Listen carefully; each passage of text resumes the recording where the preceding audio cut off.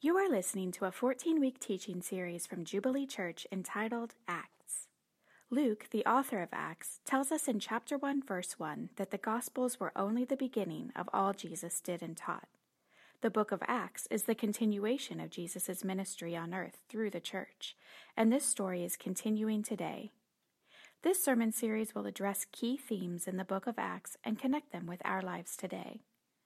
If you would like more information about Jubilee Church, please visit our website at jubileestl.org. Well, hey, we're going to continue our series in the book of Acts, and the big idea is that we're taking a look at the mission of this early church, because their mission's meant to be our mission, and we're looking at what this early church looked like and some of their practices, and because we're meant to emulate that, we're meant to be like that kind of community. And so far as we've looked through the book of Acts 1 through 5, we've seen this like near utopian society. I mean, growth in this community is off the charts. Within just a couple of months, I mean, it's nearing 15,000 people, and they are totally selfless, caring for each other, no needs, there's no fear, they're given to prayer and miracles. And it says that the favor of God was with them, and they had favor within their community, and they had favor outside of this community, and they were just perfect in every way. That almost makes this church seem like a bit of a fairy tale. Like, yes, it happened, but it happened in a land far, far away, filled with rainbows and unicorns and, things like that. This wasn't a real live deal. Like, this is not accessible for us. But then you get chapter 6, and there's complaining, and now you're like, yes, that's the church I'm used to. The sacrificial love, generosity, miracles, never heard of it. Complaining, dysfunction, disorganization. Yeah, I'm familiar with that. Now you're speaking my language, and I'm bringing this up because sometimes we can have this plastic view. Those of us inside the church, those of us who've heard this story before, who've read these verses before, we can have this picture of the church. It's almost plastic and superficial. That everything then was perfect, and church is meant to be perfect when it absolutely wasn't. It isn't now, and it wasn't then. I mean, when you read on in the New Testament, so you read the letters that Paul wrote and some of the other guys wrote, they were writing to correct because the church had gotten off. The church had lost its way, and so all these letters were meant to correct the problems that they had. So Paul, in his first letter to Corinthians, he's like, hey, look, I'm not trying to be legalistic here. I'm not trying to be heavy-handed, but probably not a good idea that you sleep with your mother-in-law. That's probably something you shouldn't do. And, communion's about focusing and centering your mind around who Jesus is, not getting drunk. And so he would go through and correct how they went off. Even James, who was the pastor, so to speak, in Jerusalem, he led this church in Jerusalem, this church that we're reading about. In his letter, he talks to this community that we read about in weeks before, about how they're loving each other and, selling the possessions, and nobody had a need. And now he has to talk to them about, hey, don't prefer the rich over the poor. So when a rich person comes in, don't just give him the best seat, and why wouldn't you if you're sharing your possessions? But don't just give him the best seat. You need to treat everyone the same. And so it's just not true that this community in the Bible is perfect, and it's not going to be true for us. Churches are going to slide off course. There are going to be problems to solve. There are going to be gaps to fill. And several things I want to say about these verses that were read today, but one of the big ones here is there is no such thing as a perfect church. Problems, setbacks will arise. We have an enemy who wants to neutralize what we're trying to do. And even if we didn't, I mean, we're human. We're going to make mistakes. We're going to do things that we shouldn't do. The issue isn't whether or not we would be perfect or should be perfect. The issue is what are we going to do? How do we handle setbacks? How do we handle barriers and problems? And for some of you, you really need to hear this. Some of you really need to hear that the church isn't perfect, that the church fails, that it makes mistakes. Churches are even going to do the very opposite of what you think they should do. Churches will create cliques. They will marginalize others. They will prefer some over other types of people. They'll get on each other's nerves. There's two responses to this, because this happens in every church. If you don't think it happens here, you just haven't been around long enough. And so, just wait your turn. And so, But what happens is the temptation is going to be is you'll just move on to another church, which is what we do in America, or B, you'll grow bitter and give up on the church altogether because the church didn't meet my expectations. Some of you may even be coming from another church and you're here, hey, this is the way the other church treat me, and I'm mad about it. What do we do when these kinds of things arise? I want to propose an option C, which is I want everyone here to know who is a believer in Jesus, and I realize not everyone here is, but everyone here is a believer in Jesus, is empowered by the Spirit to do something about the gaps that you see, the problems that you see. So our response to when we see problems in the church, our response to when we see setbacks, when we see gaps, when we see things that shouldn't be a certain way, our response shouldn't be to grow bitter. Our response isn't to move away. Our response is to say, hey, wait a minute, I need to recognize that God has empowered me to do something about this, because there's a couple pitfalls I want us to avoid. Number one is that we settle for the status quo. So we don't move toward the ideal, that we don't press into what we see in Scripture as, hey, this is the way things ought to be. Jesus clearly taught us that we should pray that the kingdom come to earth, that we should pray that as it is in heaven, so it be here on earth. We should be people who contend for this. So we should be idealists in that sense. We should never give up on the ideal. So I don't want us to go into that ditch. I don't want us to kind of say, hey, well, the church sucks, so let's just get used to it. That's not what I'm trying to say here. But the other thing is why we should be idealists. I want us to also be realists and understand that unmet expectations and disappointment are a part of the deal, and we need to love our church, and we need to love each other in the same manner that Christ has loved us. The same way that Jesus loves you is the same way that you need to and we need to love other people. Because what can happen is we can read the first 5 chapters of Acts like we have, and what can happen is you can begin to daydream about this kind of church, and you can begin to love that church more than you love your actual church. You can love this ideal and what the church should be and could be more than you love your actual church, which is a problem.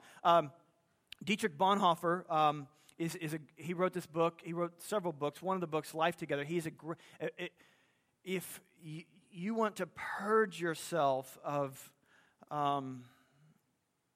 being an American, this guy is so passionate. He died in a Nazi training camp, martyr for the gospel. Great stuff. He wrote this in his book, Life Together. He says, he who loves his dream of a community more than the Christian community itself becomes a destroyer of the latter. Let me say that again.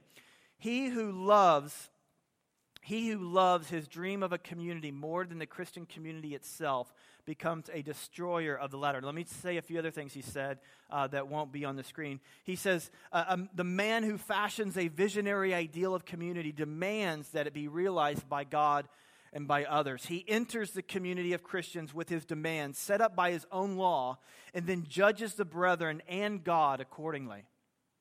When things don't go his way, he calls the church and the people in it a failure. Man, I've just described, I would say, 75% of Christians in America, which is I have this view of what the church should be, and it doesn't fit my criteria, and I'm angry. People are not doing what they're supposed to be doing. And we become very, very angry, very, very cynical, very, very quickly. Now, we have this vision at Jubilee to live out the ideal. And so, again, I don't want us to give up on that. We don't want to measure ourselves by cultural standards. We want to measure ourselves by biblical standards. We want to be like Jesus. We want to be like lights that pop out amongst this generation, as it says in Philippians 2. We want to be like him. We want to show people a different value system. What does it look like? What do individuals look like? What does a community look like that's totally submitted to Jesus, and the love that comes from that, and the grace that comes from that, and the hope that comes from that, and the healing? We want to be different. We want to pursue the ideal, and yet I think it's worth mentioning is that my hope for us is that we would not be in love with a future version of us, but we would be in love with the community that we have right now. Because this is how God loves you. God does not love some future version of you. God doesn't love the one who finally gets it right. The one who actually prays and reads like he's supposed to, that loves other people the way they're supposed to. The Bible says that while we were yet sinners, Christ died for us, that he loves you despite your failures. There is no, all the love that God has, he has not spared anything. All the love that he has, if you are in Christ, has been poured out upon you. He loves you despite your problems. He loves despite the issues that you have. And my hope for us is that while we contend for the ideal, let's not give up on that dream, but that we would also love each other and love this community the way that God has loved us. Because here's the truth, people will let you down. I don't know if you've gone through membership yet or not. If you've gone through membership, you've heard me say this, and if you haven't, you'll hear me say it again, which is the only thing that I can guarantee you about your time here at Jubilee, one of the things I can guarantee, I should say, is that somebody will disappoint you, and probably me. That will happen. Somebody will offend you, and this is my line. If you think the church should be full of grace, hey, guess what? You're going to have an opportunity to be gracious. If you think people should forgive, guess what? You're going to have an opportunity to forgive someone. We're gonna give you some practice time on that one. We're gonna for you. I mean, normally we wouldn't be this way, but for you, so you can learn to be forgiving. We're going to give you some things to forgive. So the issue isn't that people mistreat us. The issue isn't that people do us wrong. It isn't that the church has problems and of course it's going to fail. Of course it's going to miss the mark. The issue is, what do we do when that happens? So let me just kind of dive into this story in Acts 6 to kind of learn a few things.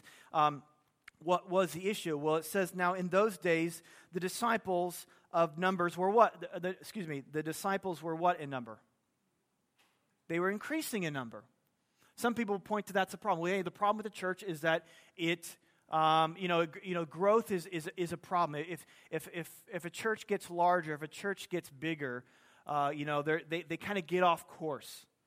They're just all about the numbers. I just want you to know that Jesus, somebody in the scriptures said it was worthwhile to count.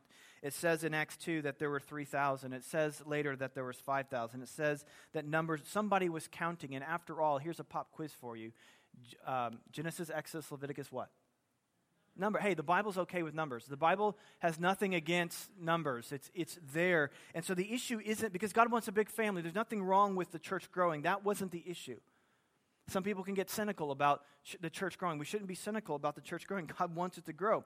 The other thing is, it says here that there was a complaint by the Hellenists that arose against the Hebrews because their widows were being neglected in the daily distribution. Now, this was huge because widows in that culture, this isn't in that culture, whether it's Greek, Jewish, whatever, women, they depended upon a father, a husband, or a son to take care of them. Women did not go to college. They did not get degrees. They did not get a job. They did not have a 401k. They didn't have any of that. If they were going to be taken care of, they were going to be taken care of in their father's household, or if they were married, they would be taken care of by their husband. And so if their husband died, their only chance of survival is if they had sons. Now, here's the issue.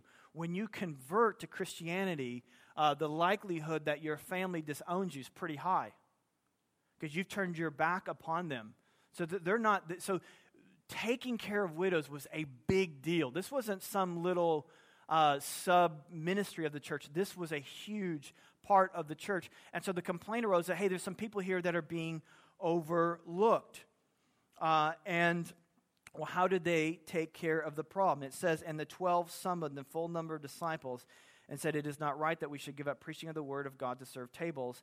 Therefore, brothers, pick out from among you 7 a good reputation, full of the Spirit and wisdom, whom we will appoint to this duty. And so what they ended up doing is they multiplied ministry. The answer to the problem was that there was a leadership failure. So in this church, what went wrong? Well, there was a leadership failure. What did they fail to do?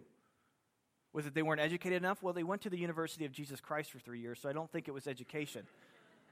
This was, 11 of the original 12, and Jesus handpicked them. They were the right guys, but what they failed to do is they failed to multiply leadership. They failed to multiply ministry. They were doing the ministry themselves, and they did not multiply. They didn't bring new people on. So what they did is they brought these new guys on, and the solution worked. It says, and the numbers of the disciples multiplied greatly.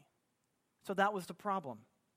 The problem was a lack of laborers. And this has always been the problem. This isn't some, what do I call it? This wasn't some new idea in Acts. This is something that Jesus even said. If you go to Matthew 9, we'll have this on the screen, verse 35. He says, and Jesus went throughout, Matthew says, and Jesus went through all the cities and villages, teaching in their synagogues and proclaiming the gospel of the kingdom and healing every disease and every affliction. And that sounds pretty awesome. That sounds like a good day. That sounds like a blessed group of people. Here they are getting taught by no other than Jesus Christ himself. And he's not healing some diseases, he's healing all of the diseases and all the afflictions. Yet, when he saw the crowds, he had compassion on them. Because he knew this wasn't going to be a one-man show. They are helpless, they are harassed because they have no shepherds. There's not enough people to look after the other ones. So he says to his disciples, the harvest is plentiful, but the laborers are few. Therefore, pray earnestly. This is a big deal. This is something you really need to give yourself to. Pray earnestly to the Lord of the harvest to send out laborers into the harvest. So here's the deal. The church, one of the biggest issues of the church then and now is that if it fails to properly build out and multiply leadership, multiply laborers, multiply those people willing to get into the game and to be a contributor. This is to multiply ministry and leaders is a big deal. It's the first major hurdle that the church faced. There will be others, but this was a major hurdle. And this is something that every minister gets in on. And to neglect this, it causes big problems. And there's a few things I want to point out here as we embrace ministry multiplication and leadership multiplication. Here's the first one. We need to be okay with some organization. For us to see, we've seen disciples grow. We just, 5-6 years ago, over the last 5 or 6 years, quadrupled or something in size. We've seen disciples grow. We've seen lots of people baptized and added into Christianity. One of the guys here on the band, I was just bringing tears to my eye because I remember when someone in this church saw him humped over backwards. He could not bring his back up straight. And someone prayed for him. He was miraculously healed. A couple months later, he shows up here at Jubilee Church. He gets baptized, and now he's a part of our worship team. We've seen this story happen. Oh, the disciples are growing and the disciples are multiplying. We need to be okay with some organization. Now, I realize that the ratings for organized religion are about on par with Al-Qaeda or something like that. It's not very, because you don't organize what is spiritual. As soon as you organize what is spiritual, right, you'll mess it up. Because after all, we've been reading, these first 5 chapters, and this early church, it seems to be very organic. It's kind of like this quasi-hippie movement, and everyone's just kind of loving each other and peace and happiness, and that's why it's so successful. And there is some truth to that. There is this reality where the truth, it is an organism. It's not a machine. Every time Jesus talks about the church growing, and he doesn't, bust out charts and Excel sheets, but what he does is he talks about agriculture. He talks about farming. He talks about something growing, and this kind of grows over here, and if this doesn't grow, you cut it off and you prune this back. It is an organism. It's not an organization, but it doesn't mean that we should avoid being organized, at least at some level. I mean, I won't get into all this, but what we see here in Acts 6 is kind of the beginning of some couple offices in the church of elders and deacons, and you can read about this more in 1 Timothy 3. But organization isn't a bad thing in and of itself. It's not bad or it's not good. The real issue, and this is where we can go bad or we can use it for good, is what are we organizing around? What are we organizing around? The problem comes when you organize around the wrong thing. So you organize around power, or you organize around politics, or the status quo, or our own comfort. We organize around our own needs, and we neglect the needs of the world. But what would it look like if a church totally organized around Jesus and his mission that he's called us to? I'm going to come back to that at the end, but organization actually is a way of caring. When you bring good organization and good administration, it's a way of caring. It's a way of demonstrating love because it can solve problems. For example, as our church has grown, one of the things that we do in this location, every location is different because it's at a different size, but we started doing like electronic check-in for kids. And then we got some security guys, and we found like the biggest, most tattoo-filled dudes that we can find, and we taught them to snarl. And they're nice guys, but they're not there to be nice. They're there to keep your kids safe. So if you go back there, you're not supposed to, they will body slam you. And they're trained to body slam people. And so I'm just warning you. Now, that seems obvious, that we would want to protect, because here's the idea. Because we have, our doors are wide open to anyone. The Bible says, hey, be gentle as doves, but wise as serpents. I'm sending you like sheep among wolves. And so we don't want to build walls and fences around the community about, okay, this is the type of person who can be a part of us, and this is the type of person who can't. But I'm looking at this room right now, and I know many of you, but some I don't know very well, and some of you I have never seen before.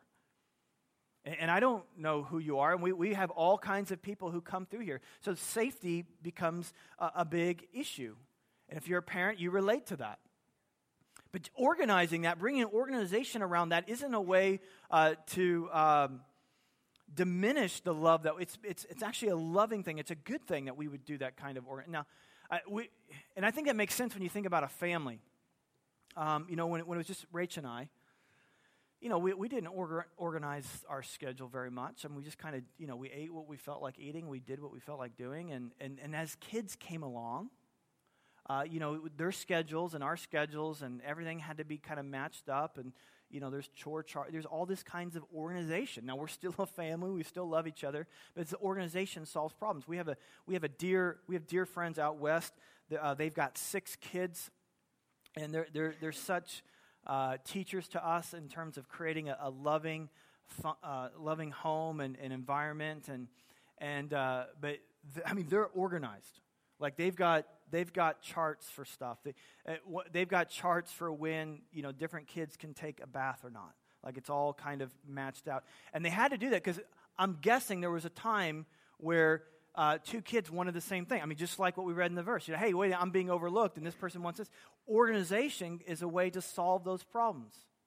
It's the way to bring care. It's the way to, and so some organization could be good. And we bring some organization to this church. I mean, we used to have services that were 2 or 2.5 hours, and there's about. Don't worry if you're new, it's like an hour and a half. So don't get.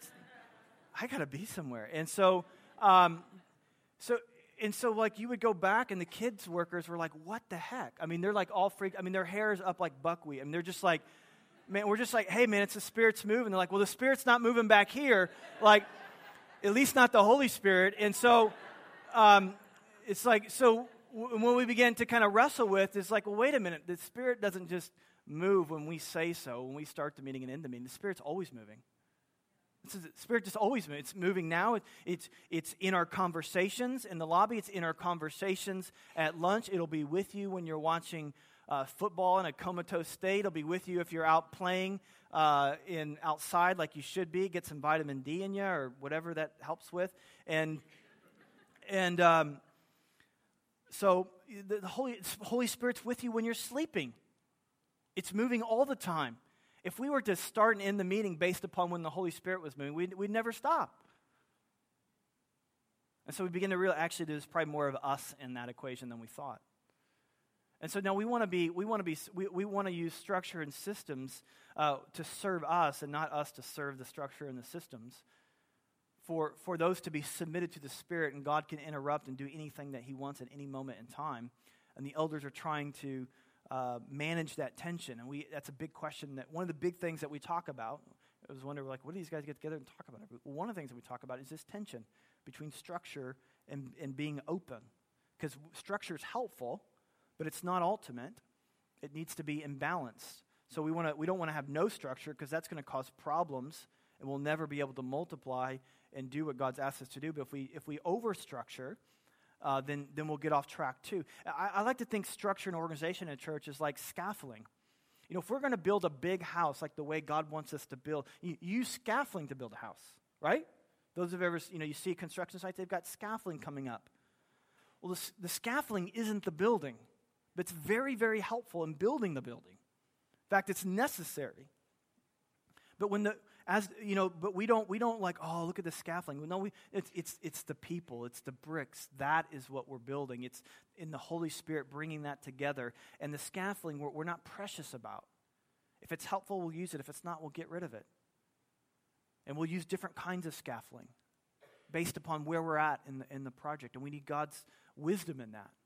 Now, there's no doubt about it. There are churches in history, and I'm sure we've done this as well unintentionally, is that we can begin to see our structure and organization or our programs, the way we do things, as, well, that's what's spiritual. To bring an organ into the church at one time was just, because that was an instrument that you'd use in the bars, was just ridiculous. You didn't bring that in the church. In fact, you didn't have instruments at all. The 80s come around and people start bringing guitars on the stage. Imagine that. Even electric guitars. It's just like, you don't do that. Well, those are all scaffolding. That's just organization. That's not the building. But it can be helpful. So be okay with some organization. Secondly, be okay with not getting ministry from the professionals. It says here, in verse 2, and the 12 summoned the full number of disciples and said, "It is not right that we should give up preaching the word of God to serve tables." And that sounds defensive.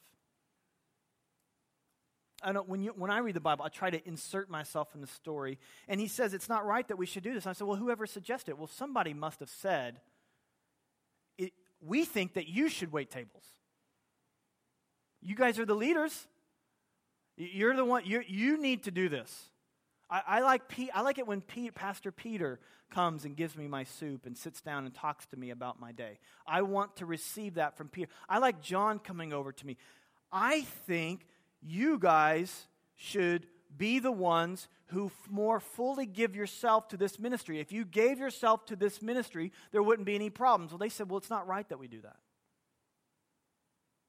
So we're going to get other people who aren't a part of the Big 12, that some of you may not even know, and they're going to be the ones who love and serve you. Now, they're going to be of good reputation, so don't get, they're going to have good reputation. They're going to be full of Spirit and full of wisdom. But Peter, John, those guys, we're not going to be the ones who do this anymore. We're going to turn that response, we're going to multiply leadership and ministry, and they're going to do it. So if we're going to adopt this solving these kinds of problems, when the church doesn't do everything that it should do, one of the things is we got to be okay with not receiving ministry from the professionals. Now, I think as a church, we've historically done all right with this. That's how I kind of came into leadership. I wasn't I was a stockbroker. I just kind of was, chipping in now and then and serving as I could, and it led to this. And other guys like in this location, Dylan has been a part of that, and other guys have come through, just chipping in where we can, and we have a church full of people who are ministry leaders. They're community group leaders who are the ones who maybe visit you in the hospital. And it's so important that for us to live out this New Testament, one of the key things is that we seek to multiply ministry. And for that to happen, we have to be okay and actually embrace and say, this is a good thing. It's a good thing that I'm not getting a call from the pastor, that he's not the one who's counseling me. But there's lots of people. There's lots of people who can counsel and love me. In fact, because I'm a member of this church, I can do the same thing. What it says here, I don't know if you caught this. It says a great number of disciples multiplied and a great many of priests. There's something in the Bible called, it's a term that people have ascribed to, this idea, this priesthood of all believers, which means that we all have a ministry. We're all priests. We're in 1 Peter 2:9, it says that we are a chosen race, a royal priesthood. That we are priests, and we, together we are a priesthood. We have ministry.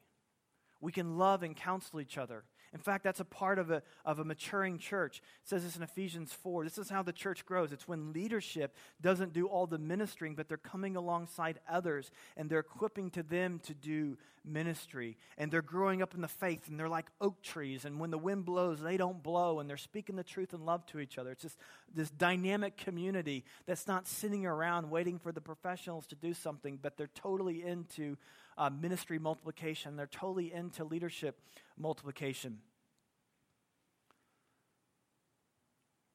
And within every member ministering, you're going to have leadership emerge at every level. Some elders, some deacons, some, serving in their capacity. And now before you think, like, Brian, you're talking about like some massive pyramid scheme with, a pastor at the top with a bunch of people underneath. But it is a pyramid, but it's not the kind of pyramid you think. Let me show you this.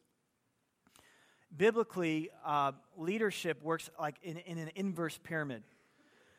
Because normally when we think about leadership, we think about the guy at the top. He has all the freedom, all the rights. But Jesus, okay, who here would agree that Jesus is the senior pastor of the church? He's the head. He's on top. But by his own will, he gave away all of his rights. He has the least amount of rights. And he has the most responsibility. He even has responsibility for things that aren't his fault, like my son and your son. And because he gave away all of his rights and took on all the responsibility, he has the name that is above all names, as it says in Philippians 2. So here's the idea of leadership. This is because we believe, John 10, we have this philosophy that leaders are to be servant leaders, that anyone who is to be like Christ, Jesus say, must deny themselves, pick up their cross, and follow me. And he says that I'm not looking for the hired hand here. I'm looking for people who are like me, when the wolf comes and trouble comes, they don't leave. They're not just in it for the pay. They're not just in it for when all the circumstances are favorable, but they're willing to stay even when the wolf comes. So here's what we see. We say that every Christian should be headed toward Jesus. And so elders, no doubt about it, in a church should have the least amount of rights and the most amount of responsibility. We think ministry leaders, community group leaders, when you go up the chain, you give up rights and you take responsibility. So members, more, and guests. So if you're new here, we have no expectation that you would take on responsibility. And some people stay in that guest range for years. What does it mean to be a member? It means to lay down your rights and take on more responsibility. What does it mean to be a leader? It means to lay down rights and take on more responsibility. What does it mean to be an elder? It means to lay down even more rights and take even more responsibility, because that is what Jesus did. And that's what it should look like to us, which is the third thing. For us to multiply ministry and to be this, there has to be a conversion of sorts that happens in us. And that is we move from consumer to contributor. Now, a consumer, I'll give you a technical definition. A consumer is the belief that consumerism is the belief that free choice of consumers should dictate the economic structure of a society. Now, in layman's terms, that means getting the biggest bang for your buck. That means getting the most with giving the least. And I had a friend in college. Oh my gosh. He perfected this, man. I mean, like, for lunch, I mean, he would go to Sam's and all that to get those free samples, and that's free lunch. And so, like, he would go to bars with, free appetizers for happy hour and drink water. I mean, he had this chart, like, where you would go each night, and it was kind of brilliant and sad and all in one, and it was, now, consumer is great when you want a free lunch or if you want to buy a car, but it's a horrible ethic to take into your walk with Jesus and how you view the church. If you view the church as where can I go that has the most benefits for me? Most benefits for me and my family. Most benefit, what's the most convenient, what's the easiest, requires the least amount in me. That consumerism is the air that we breathe. It's one of the reasons why our economy historically has been amazing, but it's also it's a terrible way to view life because it's completely opposite of Jesus wherever he went, and it's a complete opposite. And so one of the things you have to move from being a consumer. So don't see the church as a vendor of religious goods and services. But actually think like, wait a minute, how can I contribute? And here's the thing. Here's how I would define spiritual maturity. Spiritual maturity is when you are okay with giving more than you receive. And I get that definition from Jesus. Jesus said, I have not come to be served, to receive. I've come to give. It's better to give than to receive. Spiritual maturity is being okay with giving more than you receive. And actually, let me just say this. I would say that 99% of all issues, and particularly relational ones in a church, is because of immaturity or a lack of understanding, which I think stems from a lack of maturity. And I'll give you an example. And I have relationships where my expectations are high, my expectations are low in terms of what I would get and what I would receive. So my kids, I have a great relationship with my kids. I love my kids. I want to give as much as I can to my kids. But they don't give very much to me. I've never like woken up and have a kid there right by me with like a cloth over their shoulder and say, Daddy, is there anything I can do to serve you today? I don't know if that happens to you. It's never happened to me. Their expectation their expectation of me that they take and take and take is there, and I give and I give and I give. And for whatever reason, I'm okay with that. Now, if my expectation is I would receive from my kids, that relationship would be terrible. But I'm the mature one, theoretically, and they're the immature one.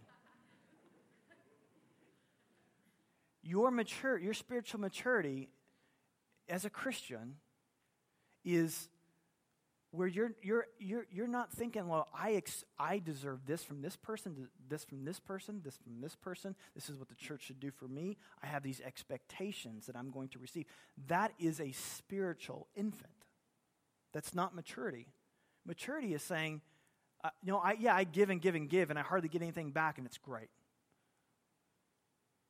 That's what maturity is.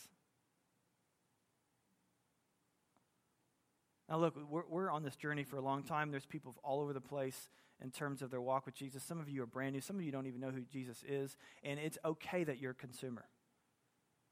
It's okay that you don't give anything. But I just want you to know, for those of you who'd say, look, no, I want to pursue Jesus. I just want you to know where that trail ends. It ends with you laying down more and more of your rights and taking on more and more responsibility. That's not a bad thing. That's becoming more like Jesus. And I want us all to pursue Jesus. I want us all to reflect who he is. And it's so important to be this kind of community when it hits gaps, or when it hits problems and obstacles and barriers and gaps. Most of the time, what we really need to, ministry needs to multiply, that God somehow gave you and I to see that problem. Instead of saying somebody ought to do something about this church stinks because nobody takes care of this. Well, maybe God is tapping you on the shoulder to say, no, you should do something about that. I've been so blessed over the years in seeing how people have have done exactly that. I mean, one of our hearts is to have a huge heart for the poor, and we've always felt this tension because we've never felt like we've done as much as we would really like to, and it's just like, this is a failure of ours, and we've sought to multiply ministry into that. And over the time, we've seen guys like Mick Vidova. Pray for that guy. He just got out of the hospital surgery, but he stepped to the plate and quietly, without expecting any kind of fanfare, is just like he's now brokering our crisis help and taking resources in and giving it away to those who need it in the community and outside of the community.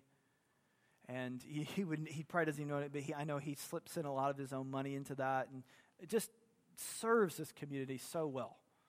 Faithful guy, full of the Spirit, full of wisdom, great reputation. Serving, stepped up, saw a problem, filled the gap. And others have done that in the same area in the poor. I mean, here in the city, we know we're doing this garage sale. There's people who got together and said, hey, we have a passion for the poor, and I could see that Jubilee's not doing everything that it says it wants to do. Instead of saying this church doesn't love the poor, so well, maybe God's calling me to do something better. So people have gotten together, and out of that, guys like Dan Martinez and Dennis Edney and Aaron Fraser Smith. I would love to have 3 names, a hyphenated name. I think it's so cool. Anyway, Aaron Fraser Smith, they all stepped up and said, hey, we can do something about this. We can gather together your resources, and we can sell them and give them away to serve the needs of the poor. And maybe you have thoughts and ideas. And that's how the church is supposed to work. The church isn't supposed, when there's gaps and problems, it's not supposed to be its doom. It's supposed to be an opportunity, and maybe it's an opportunity for you to step in and do something about it. The big picture of what we're trying to do here is that we are trying to be a community of priests.